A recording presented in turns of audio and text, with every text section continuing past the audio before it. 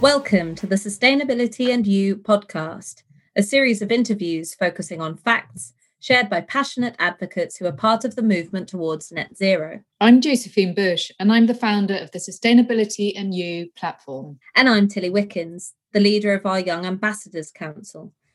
In this podcast series, our aim is to raise awareness, encourage collaboration, and join the dots between disciplines that will influence policy and decision-making as we move to net zero. We are aiming to bridge the gap between silos and generations, strengthening the lines of communication with a small, influential community of people who care and are passionate about how we create change.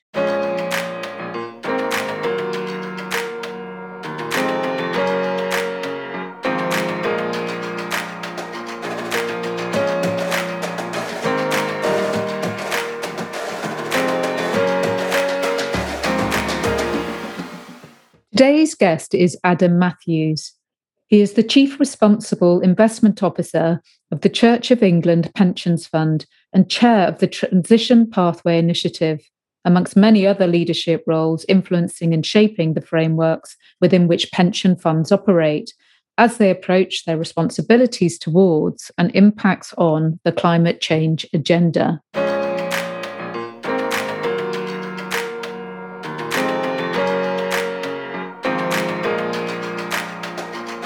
So welcome, Adam Matthews, to the Sustainability and You podcast.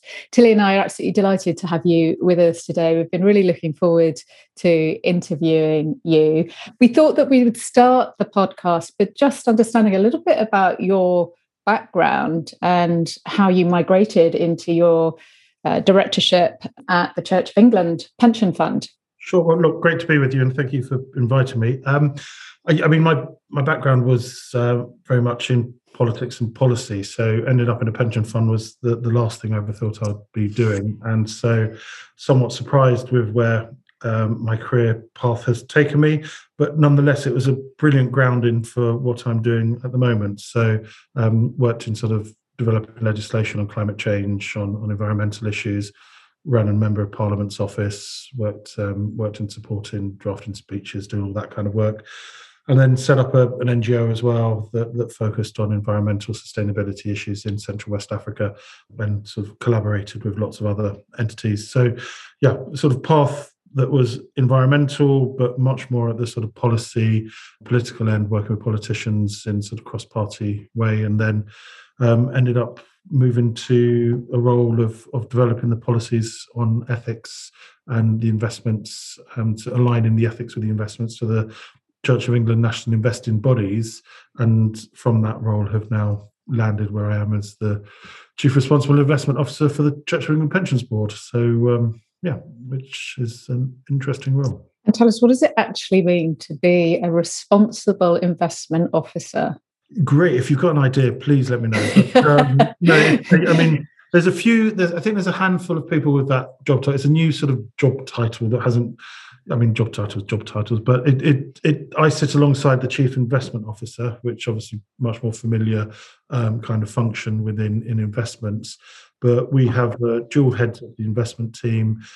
So Mike Pratton is the CIO for the Pensions Board, and I'm the CRIO, and really the two of us run an investment team with the objectives of ensuring that we invest in a way that pays the pensions that we have an obligation to pay, but ensure that we can pay them by investing in a way that's consistent with the ethics and the values of the Church of England. And so really we work hand in hand with the team. I suppose in time you would hope that this is a role that's embodied in one person, but with the rise of responsible investment, ESG, and obviously the additional sort of application of ethics that the Church of England sort of applies, you can see why it's in a sort of separate role at the moment. And it's a role that means that you need to really understand what you're invested in, your responsibilities, and how you can sort of ensure that you generate the returns, but in a way, as I say, that's consistent with your values. I'm very interested in that ethical background, the ethical drivers that will inform your investment philosophy. And maybe you could say a little bit about that, but also just sort of interested in, for you personally, engaging with your own sort of values within that role. Does that motivate you in a different way? to create impact? The starting point is that you're stewards of the assets. I mean, we have them on trust for our sort of prospective beneficiaries.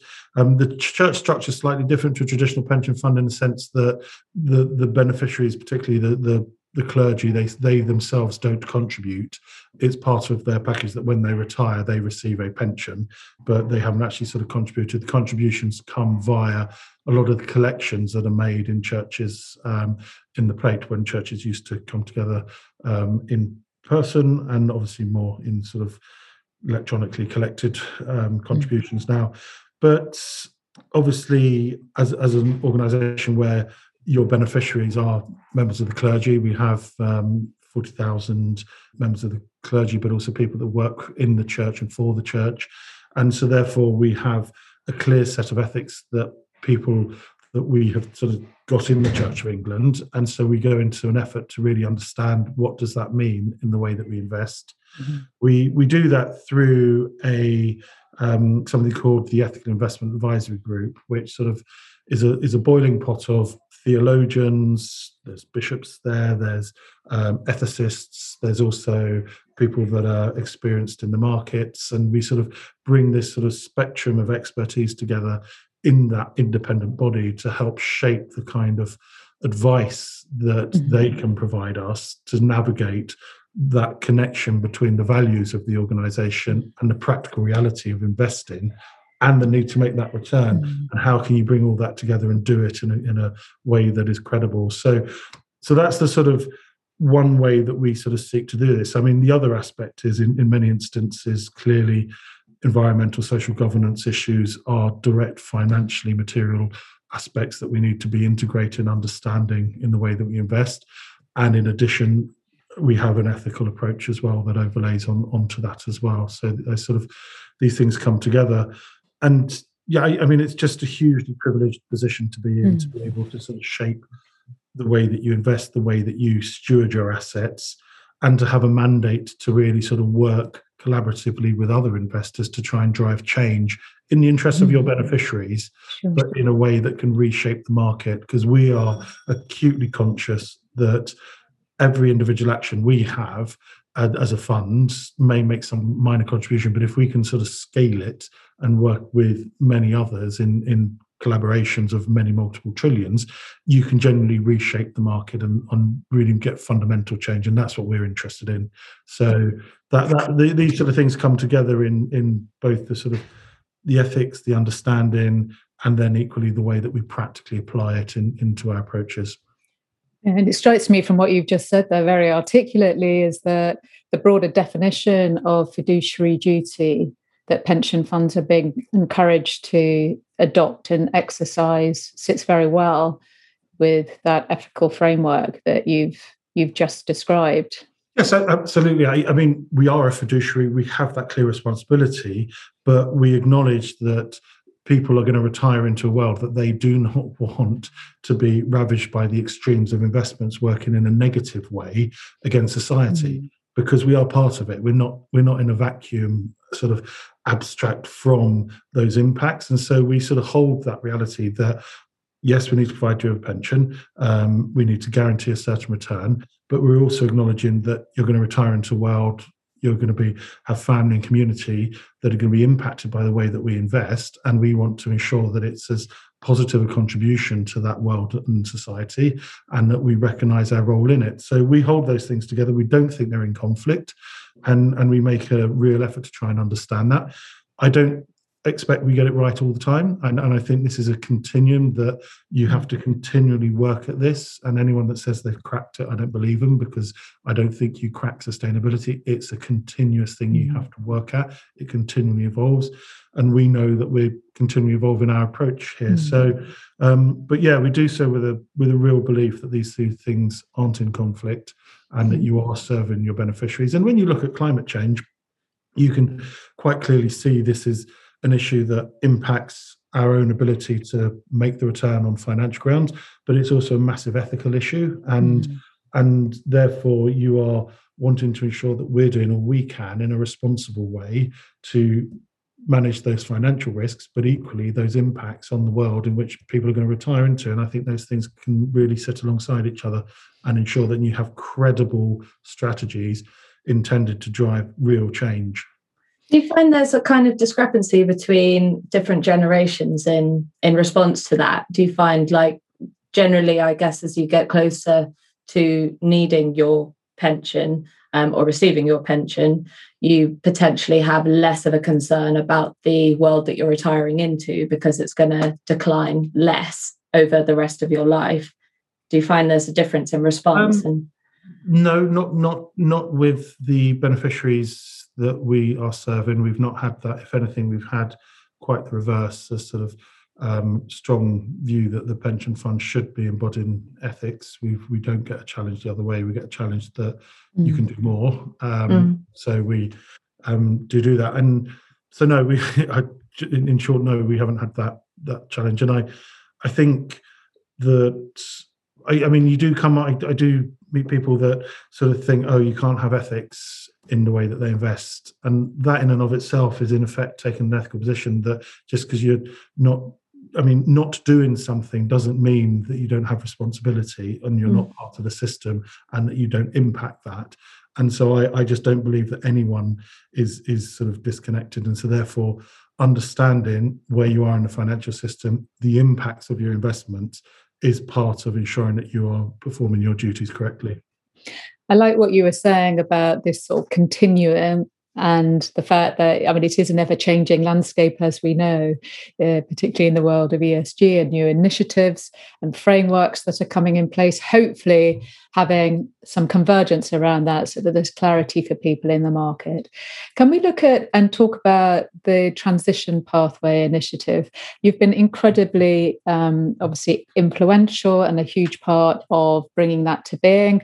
Can you talk us through how that framework for organisations came to be and your involvement with it? So we set up the Transition Pathway Initiative because we had developed a climate policy that needed a tool that could really cut through the challenge we were having of differentiating which companies were genuinely starting to transition and which ones were sort of spinning a narrative that was deeply complicated, but actually you couldn't really tell if they were really doing what they were saying they're doing. And we needed something that could come in, sit above all the different data sources, including a growing amount of corporate disclosure, and that could very transparently give to asset owners an understanding that this company has got a capable management, is understanding the challenge of transition to their business, is taking all the sensible steps that you would expect of a company board, had equipped itself with the right knowledge, had positioned it within the board, and had the right policies, and was sort of in a position to address it. And then in addition to that, was that translating through to targets that were aligned to the goals of the Paris Agreement? So where current policies are, the nationally determined contributions of countries, and 2 degrees and below 2 degrees. And that with those two sort of assessments, you as an investor, as an asset owner, would have an understanding really of which companies were transitioning and which weren't, and then in turn using that information to inform the way that you engaged with companies, the kind of targets you could set on companies, the way you managed risk within your portfolio and your major holdings in carbon intensive sectors, and ultimately the way that just the way that you understood the transition. The uses of the tool have grown considerably, and I mean I can go into that separately, but the genesis of this was a need to very practically understand the transition in lieu of the policy that we had just adopted. Again, we understood climate as something that we saw as a real fundamental threat to our role as fiduciaries, and in terms of making the returns that we need to for the pension. But at the same time, we also saw it as a major ethical issue, and we wanted to make an intervention that could really help shift the market and not just ourselves, because we knew the more funds that understood the transition through a common lens, that in and of itself would help support the transition. And so we approached a number of other pension funds to come and work with us, in an environment agency pension fund in particular, and Faith Ward there. And together we've developed with other funds the tool that is TPI. And when we started, we couldn't measure oil and gas companies, we couldn't measure mining companies on their public disclosure against any of these benchmarks. And today we can, and you can now differentiate between a company that is transitioning and one that isn't. And that enables enormous insight and flow through to the way that you can then manage that risk. You can actually drive change in sectors and the interventions you can make. And so that's sort of what TPI was set up to do. And it's also now grown into other asset classes, into sovereign bonds, into corporate bonds. And how are you finding corporates and others engage with you around the practicalities of implementing the TPI? Because you've been open about inviting organisations to collaborate with you to the specific KPIs and measures of how the initiative will be implemented, becomes more real, it's more transparent, and you've invited that transparency and collaboration. Yeah, well, we've made everything open source, so you can see every methodology for every sector. The management quality assessment is a generic one that cuts across every sector, but the performance one of whether the targets are aligned is sector specific. Mm-hmm. And we've been really guided by the academic team at the London School of Economics, supported also by data from FTSE Russell in the way that we've sort of constructed the approaches for each sector.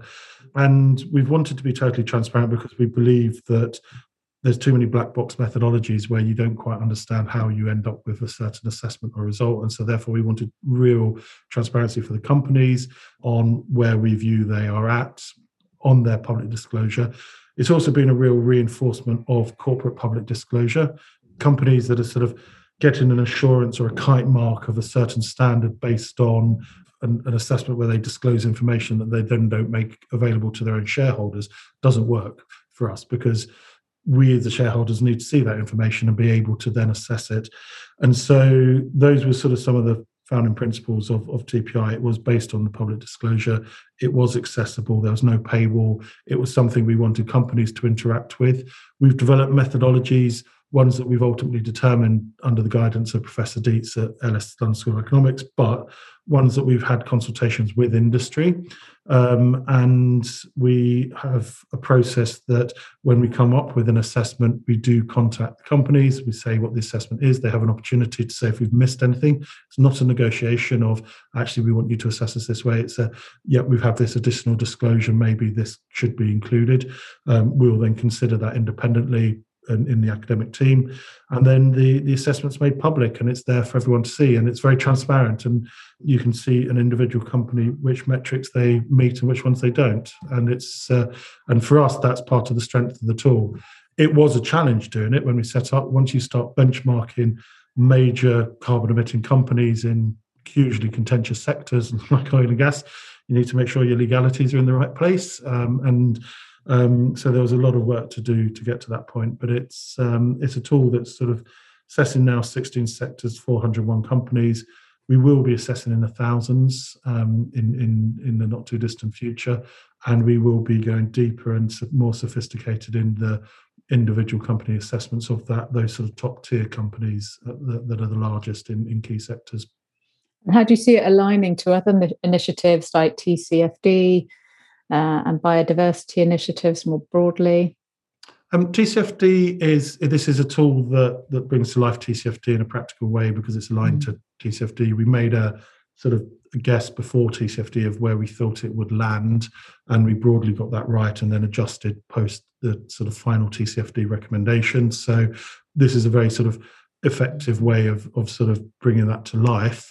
But at the same time, it goes further than TCFD because it has an assessment of targets. And when you get into targets, there's a whole complexity that you sort of have to, what are the emission boundaries, all the sort of scopes, the activities captured by a target, because companies are setting net zero targets. They're doing so at the moment in the most favourable way to their business. And actually, there needs to be real ground rules on how you can do that, and then you can compare and contrast. So in terms of TCFD, I think TPI definitely brings that to life, but goes further. In terms of biodiversity, this is very much a climate tool. I absolutely recognise the sort of parallel challenge of an interconnected challenge of biodiversity. And I think the investment community is only just starting to work on that and needs to ramp up as quickly as possible to a comparable level of tools like this and approaches like this, because biodiversity absolutely is absolutely critical. And I just think that we're massively behind the curve within the sector on this. You see a lot of financial institutions talking about their support for the just transition, but little action around TPI and the adoption of TPI. So I'm thinking about banks and other financial institutions here. What more do you think they could or should do? Well, first of all, TPI as a tool will be assessing banks shortly. So you will have TPI including financial institutions. We have a methodology under development. We'll be consulting on that shortly, and I think that will be a huge step forward. It'll be a very different methodology to the ones we've got for like a steel sector and oil and gas, because of the nature of the business is different, and we will need to profile the lending and the sort of duration and all of that. So I think that's quite exciting as a sort of a new area of TPI's work, and I think that lever on that sector is going to be hugely important in terms of how we interact both as shareholders in some of these companies and equally as partners in finance driving to transition with entities that have made their own net zero commitments. So I think there's going to be some really interesting scrutiny coming into this space in that regard. In relation to the just transition, TPI is again working through Climate Action 100, the global engagement initiative, which is up to about 53 trillion and 540 investors. And we're working through that to establish some clearer indicators on public disclosure that companies should be making on just transition.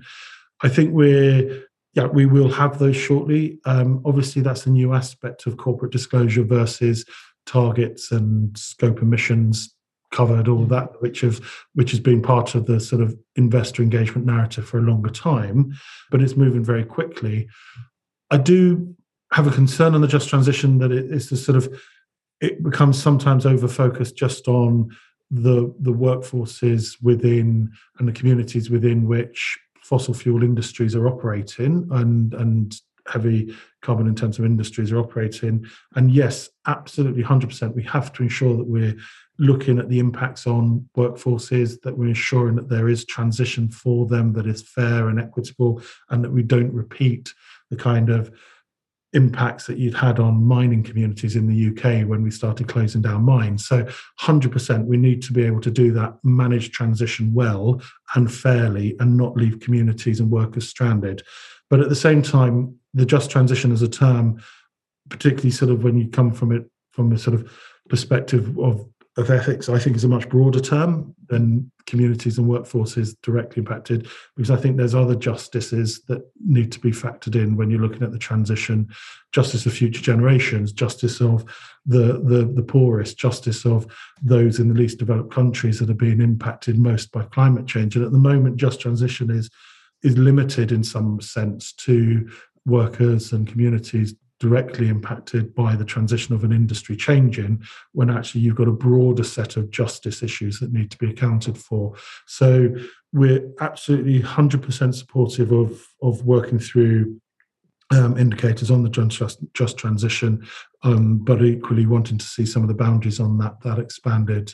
And I'd also raise that when you look at the sector like mining, you look at the just transition, okay, in climate terms, but also what about automation? I mean, that potentially is going to have a far greater impact on a lot of workforces, where you could see a mine site in a developing country, which was a massive employer, being automated. And potentially you could see, well, then the role of the mine in the local economy suddenly changing from one that's the major employer and a driver of the local economy and development, suddenly being replaced by automation. That break with the community being quite stark, that actually you've got an entity there extracting resources and paying a tax to the national government, but actually what's the relationship with the locality? That's suddenly called into question. And I think you're going to need to see a just transition in relation to automation as much as you are in relation to climate as well. And so those are some of the issues we as a fund are looking at. I think that's really exciting development. Can you say something about the TPI's ability to help organisations assess their Scope 3 emissions? Because you've also put pressure on organisations, haven't you, to do that better? Well, yeah, absolutely. I mean, if Scope 3, I mean, we look at the most material emissions to a company, and if you look at an oil and gas company, for example, vast majority of their impact is through their Scope 3 emissions. So if I take Shell, it's about 85%. And when we started TPI, there was a debate that oil and gas companies are only setting targets related to Scope 1 and 2 emissions, the emissions related to the extraction, transport, etc. of the products that they then sold and other people bought and burnt. And for us, there was a real clear perspective as asset owners. No, for us to have a credible target from an oil and gas company included Scope 3 emissions. And obviously yesterday you had votes in the US at Chevron, which is related to Scope 3, and you've had board directors replaced at Exxon so that they can have a credible strategy. And in Europe, you've had a much more engaged response from European majors that has acknowledged Scope 3. And in that acknowledgement, you've now got targets that capture Scope 3, but there's still issues to be determined in the sense that a credible target capturing Scope 3 needs to be all activities, not just the products that you yourself extract and other people purchase, but equally those that you trade and also your joint ventures. So there's boundary issues of where you set on that too that we need to be clear on. And one of the things we're working on is a net zero standard for oil and gas that really establishes all of that, and TPI can then be the tool that can really make that assessment. So Scope 3, if it's material, it is absolutely part of what you should be putting as part of your climate strategy and the targets to align. Thank you. And can you say something about what it means to be an active shareholder and positively engaged with your investee companies? So the principles of stewardship that you adopt.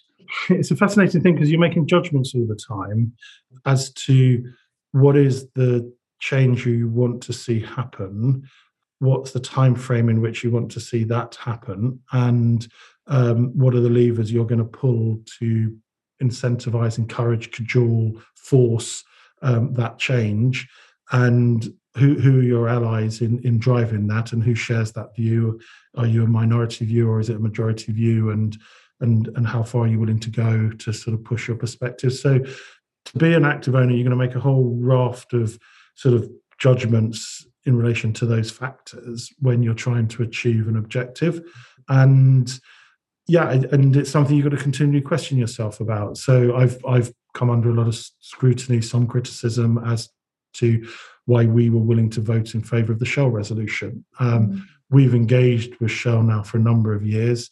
We've had very clear, tangible progress from the company as a result of engagement, not just us, collaboratively, and I've been the lead on behalf of a much broader set of funds that have all wanted to see this progress. But then it's sort of like we've reached this point where you've got to make a judgment, and it's quite a public one, as to do you back the company at this point, and is that sufficient, and equally, where is that in relation to the ultimate goal you're trying to get the company to?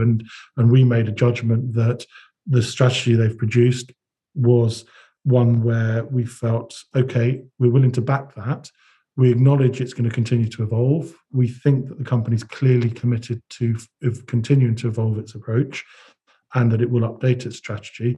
And we were confident enough in the engagement that we have established and the next steps that we could give that support, acknowledging it wasn't perfect, and at the same time recognising that there was a time limit on how long we were willing to give the company to make the changes we want to seek. And so we signalled very clearly at the AGM, okay, we're giving you our vote today in support of this. We're not voting against the company. We recognise the progress that's been made to this point, very much that there have been significant steps, but there's still further to go. And we expect these to be closed by this time. Otherwise, we're willing to disinvest. And so we're very transparent. So again, it's all those sort of judgments, and other people could take a different position on that. And the Netherlands courts have now ordered Shell, haven't they, to reduce their carbon emissions? I think I read that today, in fact. Yeah, so you've had a really fascinating intervention from the courts where they've come in relation to the short-term 2030 targets. It wasn't a question as to whether the 2050 target, it was whether the 2030 target should be increased. And that's something that we had asked all the targets to be reviewed in line with the new International Energy Agency scenario that came out on the same day as the Shell AGM. So the courts have sort of intervened here. So it's fascinating to see the courts do this, and the first time this has happened.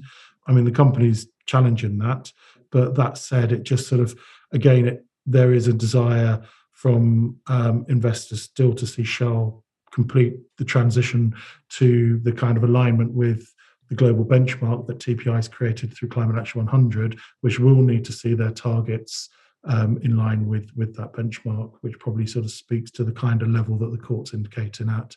But we need to embed the new International Energy Agency scenario into TPI to be able to sort of really quantify what a 2030 target that's absolutely aligned to net zero, what that really looks like. But it's probably in the ballpark of what the court's suggesting.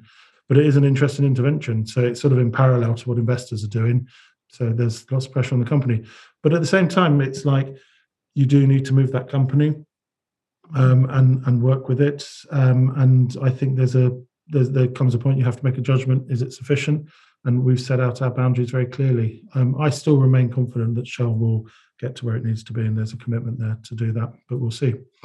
And Tilly here is our young ambassador for the Sustainability and You platform, looking to engage with other young leaders of tomorrow. How do you encourage Tilly and her generation to participate as actively as you do?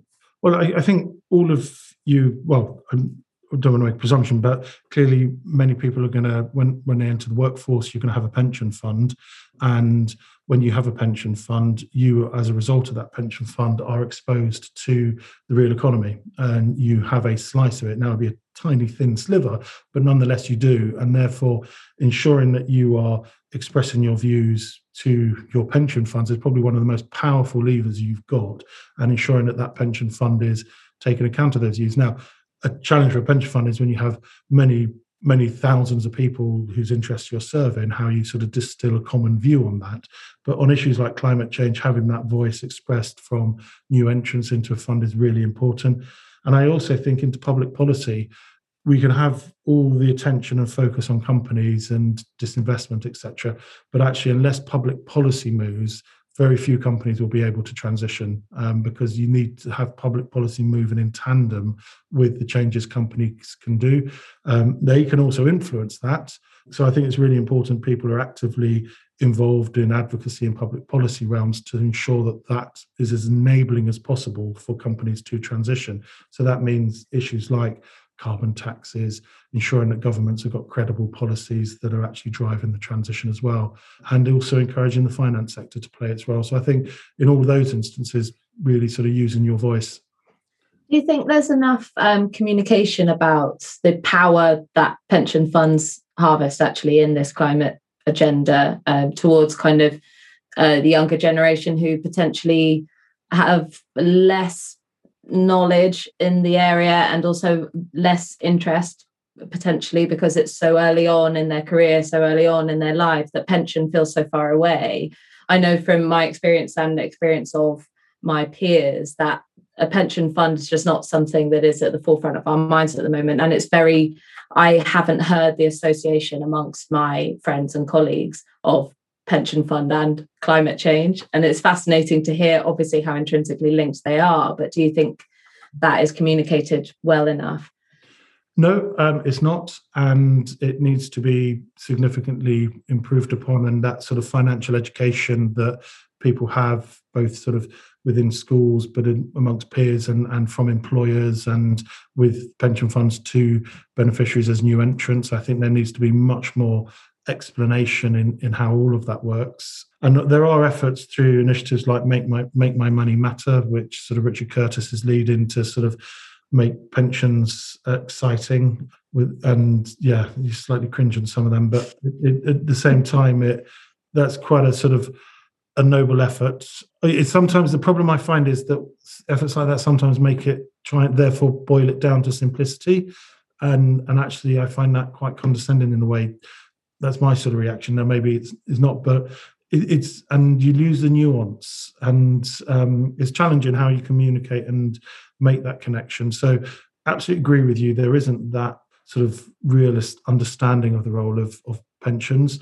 Therefore, doing things like this is really important for people in the industry to communicate through all means possible around how this works and what these connections are, the trade-offs we make, the challenges we have, the decisions, because they're difficult, and trying to find those opportunities to communicate more effectively. So, but pension funds, as I say, when I was a bit younger and had hair, I thought utterly boring, and quite frankly was the last thing I thought about. But actually, they are phenomenally influential and they own everything. And therefore, there is an opportunity to work through that in a constructive way and to reflect your values in the way that entity invests. I think that's incredibly well said, Adam. And on that note, I'm going to thank you for your time today and encourage you to keep doing what you're doing, because I think that you make a massive contribution to the climate change agenda and the race to net zero. You're incredibly articulate and passionate about what you do. So thank you for your contribution and thank you for your time.